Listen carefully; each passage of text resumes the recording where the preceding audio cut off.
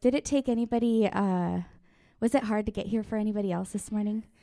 Right? Praise God, because we're here and we made it. Let's pray first, and let's take a moment to surrender all our distractions to God. I just feel like that's really important this morning, for me especially. So, Holy Father, we just come before you, and we surrender ourselves to you. And we ask, Lord God, that you would help take away all the distractions that are in our mind this morning. Holy Spirit, we invite you to come to deliver us of all the worry and the fear that we have this morning. And we just ask that you would minister to us, Holy Father, that your message would be clear and precise, Lord, and that would cut through our hearts, God, that we would know that you're talking to us, Father God. We worship you and we praise you. In your name we pray. Amen. So I got the very difficult question of what does God want? And thankfully, he's going to answer that for you, not me. So we're going to start. We're going to start in Hebrews 11, and verses 36 through 39. And I think it's up there. It says, "Some were jeered at, and their backs were cut open with whips. Others were chained in prisons. Some died by stoning, and some were sawed in half. And others were killed with the sword. Some went about wearing skins of sheep and goats, destitute and oppressed and mistreated. They were too good for this world, wandering over deserts and mountains, hiding in caves and holes in the ground. All these people earned a good reputation because of their faith. Yet none of them received all that God had promised."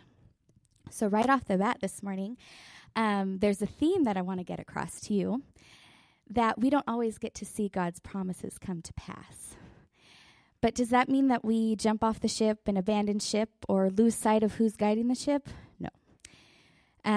We have to focus on who is guiding the ship and stay there and surrender our lives to him. So often we think that our success as Christians is so important, but really it's not about being successful. God cares very little about our success. He cares more about our hearts. And something that I've remembered, I think it was a couple years ago, Amelie was up here speaking, and she said that God doesn't measure our success by our achievements. He measures it by our willingness. So I always remember that when I'm feeling like I've failed or I haven't done anything, haven't done things right or whatever, I always make sure that my heart is willing and I'm there. And even though I don't get the results I wanted to, Lord, am I willing? Am I there? Am I surrendered to you and seeking after what you want for my life? So with willing hearts, let's jump into our outline and discover what God wants. Our first point is God wants obedience, and that's kind of a no-brainer. We know this, right? But why are we so disobedient all the time if we know that God wants obedience? In the book Thriving in Babylon, I love this quote. He says that our job is not to win the battle. It's to follow God's battle plan. And right away, my favorite story in the Bible popped in my head, Gideon. I love this story. If you haven't read it, Judges 6. Do it this week. But in Judges 7, Gideon is facing the Midianites, and he has this battle that he has to go into. But Gideon had 32,320 men in his command. But God had different plans. And first, he had Gideon let go of 22,000 men. Second, Gideon, you still have too many men. What? He had Gideon let go of another 10,000 men, and he was left with a very discouraging number of 300 men in his command. And the number, his number before was pretty, it felt pretty good. But now, what am I going to do with 300 men, God? How am I going to do this? And the interesting thing that we don't usually get is God told Gideon to go down to the camp, I want you to go, and I want you to trust me, but go and listen to what they're talking about in that camp. So he goes down, he takes someone with him, and I'm assuming they crouched in the bushes or something, and they're listening. And one of the soldiers said that he had a dream, and he was explaining the dream to another soldier, and this soldier had the interpretation of the dream, and Gideon got to hear all of this, and it says that the battle is going to be or Israel is going to be victorious in this battle. Israel is going to win. And so he left, came back to his 300 men with all of this confidence. I have to wonder what those men were thinking. And he was so confident because God had given him this glimpse, and he knew that he was going to be victorious. And he split up the guys in 3 different groups, it says, and every guy had a trumpet, a torch, and a glass jar. And I like this because it's so strategic, because if he would have had the 32,000, not every man would have had a trumpet, a glass jar, and a torch. Only certain people would have had, one thing or the other. And so from the camp, the Midianites would have heard, they heard that all 300 jars breaking, all 300 trumpets blaring, and all 300 torches. They were like, oh my gosh, Israel has a lot of guys. But really, they didn't. But this isn't what caused confusion. The Bible is clear that it says in verse 22 of Judges 7, it says that God caused confusion. He caused a confusion in the camp. And so even though Gideon was pretty smart in what he did, God caused that confusion. And the Midianites started killing each other, and they just went crazy and ran away. And then the Israelites pursued them, and more Israelites came, further on in a different place. And anyways, the battle was won. But what I want to get across is this was clearly God's battle plan and not the battle that Gideon had in mind. God's plan didn't sound convincing, but Gideon trusted in God and put his emphasis on the plan that God had for the battle, and he took his eyes off of what the end result that he thought should have been. And we can apply this in the way that we evangelize today, in the way that we walk as Christians today. Sometimes we are way too focused on the battle. Am I right? Than the battle plan that God has for our life. We forget that the battle isn't ours anyways. And sometimes we're focused on, changing so-and-so's beliefs and making sure that, we're always right. We have the right opinion, and we want to win that battle. We're all into debating, especially now. And we don't think about the battle plan. We think about, I'm right, and I'm going to win this battle. No matter how I'm going to do it, I'm going to get my point across. But God wants us to have our mindset on his battle plan and how we're walking out that battle. And his result is always, usually, completely different from our own. It says, winning or losing is not the right scorecard. Obedience is. When we do the right thing, we're being faithful, even if we get the wrong result. And that was in the book Thriving in Babylon as well. So no matter how we think things should end up, it's really what's important is our obedience to God and how we walk that out. Going on to point number 2, it says God wants us to have hope. And something that I studied about hope was that Daniel's hope was totally different from the way that we view hope. I like to say that he hoped just like he knew 2 + 2 = 4. You can debate all you want that 2 + 2 = 5, but it really equals 4. So he hoped because he knew that God was going before him. He knew no matter how horrible things looked outside his window, how much persecution there was, he knew that God was going to be faithful in his promises. And just like we read in Hebrews, even if he didn't see those promises come to pass in his lifetime, he knew that he could trust in God, and he was faithful to do that.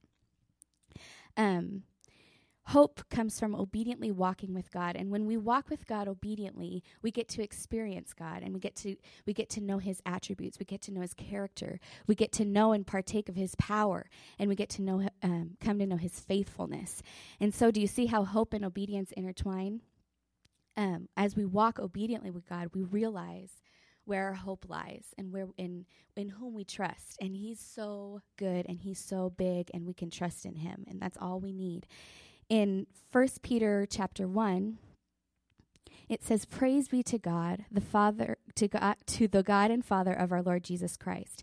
In his great mercy, he has given us new birth into a living hope through the resurrection of Jesus Christ from the dead, and into an inheritance that can never perish, spoil, or fade. This inheritance is kept in heaven for you. We were born into a living hope, ladies, and that's a big, wonderful thing. Our third point is God wants humility. And this is a very important part, because just like hope, I think sometimes we don't know how to grasp the word humility. We're not really sure what it means.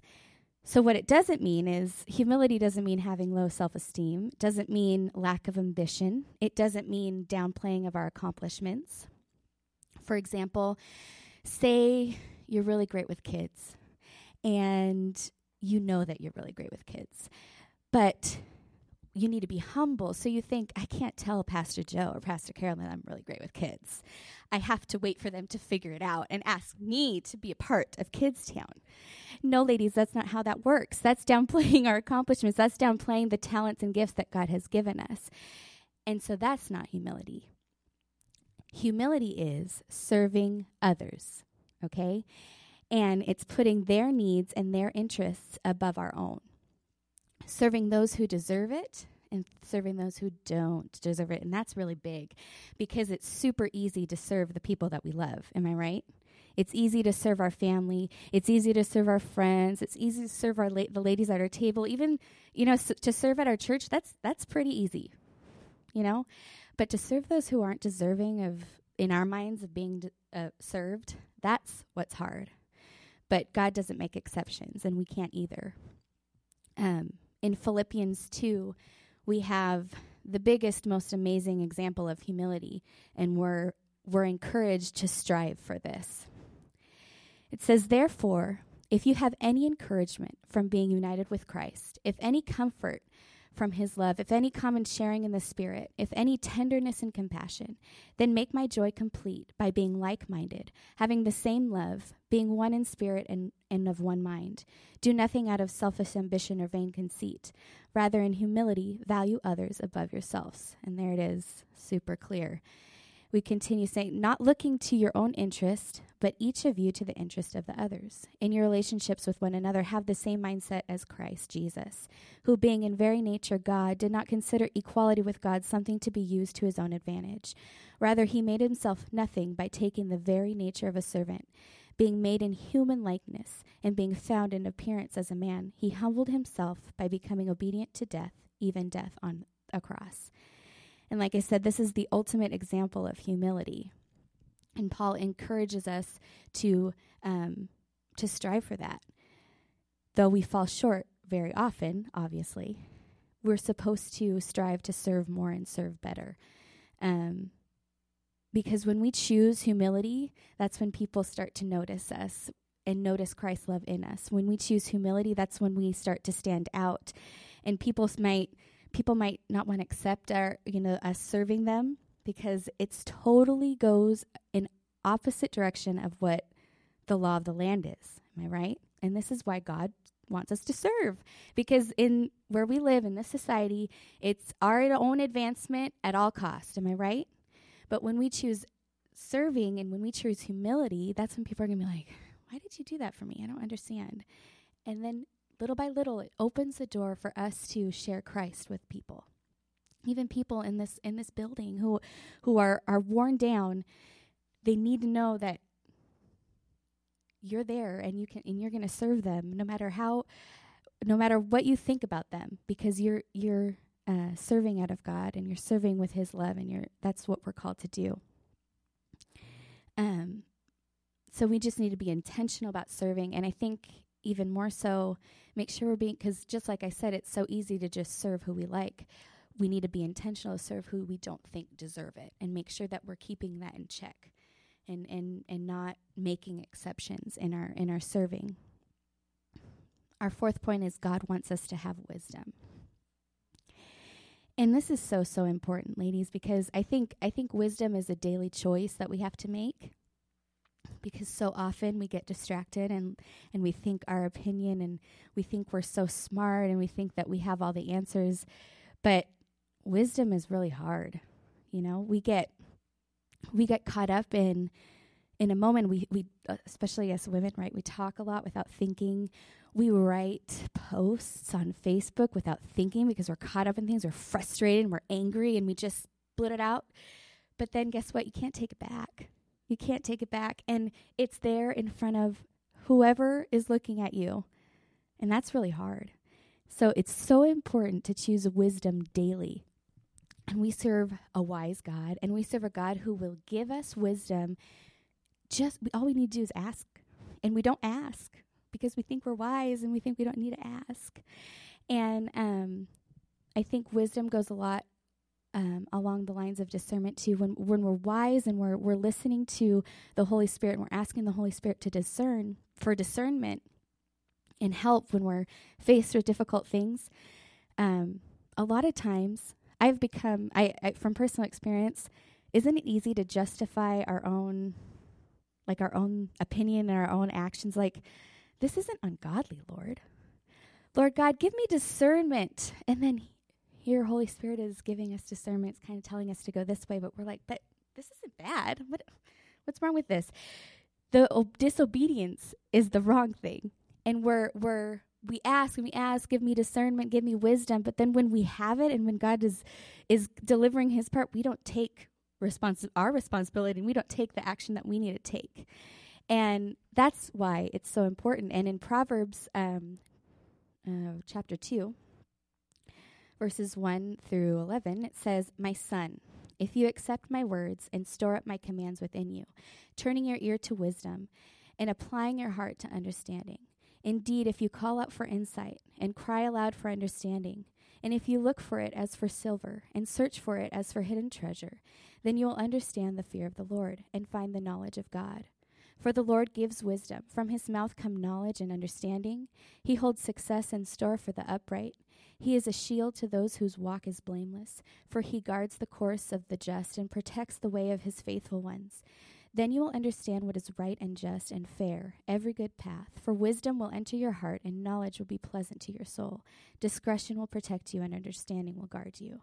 How powerful is that? And how easy is it to obtain it, but we just don't seek it enough.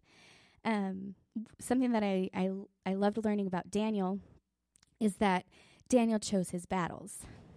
And this is big because just thinking to the name that he was given, he was named after Nebuchadnezzar's god. Like, as a Jew, how offensive. You mean, I'm coming in your country and you're going to call me this, and it's totally unholy, right? But he didn't get his feathers all fluffed up. You see throughout the book, people called him by his non-name, and he didn't oppose. Because you know what? He knew where his identity lied. He knew who he was. He knew who was his God, and it didn't matter what they called him. Choosing his battles, and we don't choose our battles, right? We see Daniel also being wise and not forcing his lifestyle on those around him. He's in the middle of this ungodly culture, and did we see him protesting and saying, "Why aren't you guys praying 3 times a day? You guys need to be praying 3 times a day, like me." He just did what he knew he needed to do and didn't force it on everybody else, because how so often we throw our judgment on people just barely walking through our church doors, or people who are walking outside. They don't know Christ, some of them. They don't know his love, and we expect them to act as though they're there and they get it. And they don't. And oftentimes, like today, we expect companies that never claim to be Christian companies to act Christian and to act godly, and that's just doesn't work. They never claimed it. And so, in doing this and not forcing his lifestyle on other people, Daniel earned his right to be heard. He was called upon in moments of tension and stress, and his his interpretations were respected and heard and accepted, and that's so important in this day. If we are all flustered and getting, crazy over every opposition and everything that sometimes isn't really a big deal in the scheme of things, when we put our perspective up high, we're not earning our right to be heard in the moment, when really we could be, our word could be accepted. In reading the book Thriving in Babylon, there was something that struck a chord, and it said, oftentimes taking a stand does nothing to draw people to Jesus. It does just the opposite. And yes, a lot of times taking a stand is exactly what we're called to do, and we need to be obedient in that. But sometimes the things that we decide to stand for, they do nothing to draw the people that are watching us to Jesus. They do the opposite.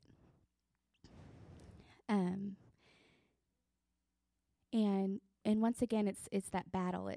Are we so focused on being the right person, or having the right word and the right opinion and all these things, that we're forgetting that, Holy Father, your plan is so much bigger than my opinion and my desire to be right. It took a lot of wisdom on Daniel's part to maneuver the ins and outs of the Babylonian culture and everything that he had to face.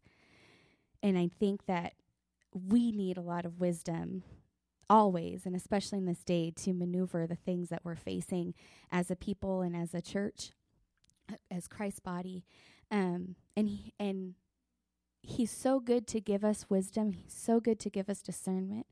And we also need to ask God to give us the power to follow those things when he gives it to us. And did you know that there's 31 chapters in Proverbs?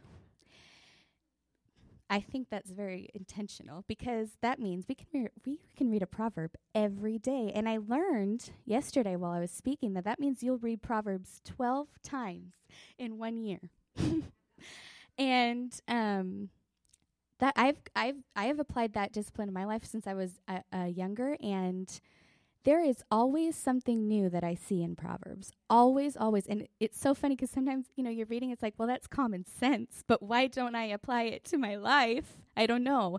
So that's why it's intentional, and we need to constantly ask for God's wisdom in the things that we are facing. So important. And I want to end in Hebrews 12, and I forgot to add it to my outline.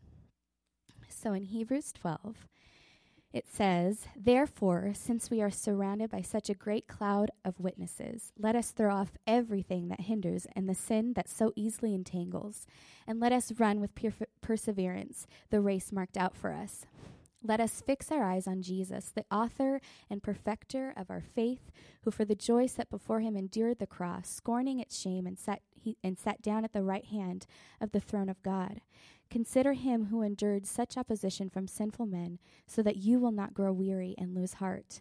In your struggle against sin, you have not yet raised to the point of shedding your blood, and you have forgotten that word of encouragement that addresses you as sons. My son, do not make light of the Lord's discipline, and do not lose heart when he rebukes you, because the Lord disciplines those he loves, and he punishes everyone he accepts as a son."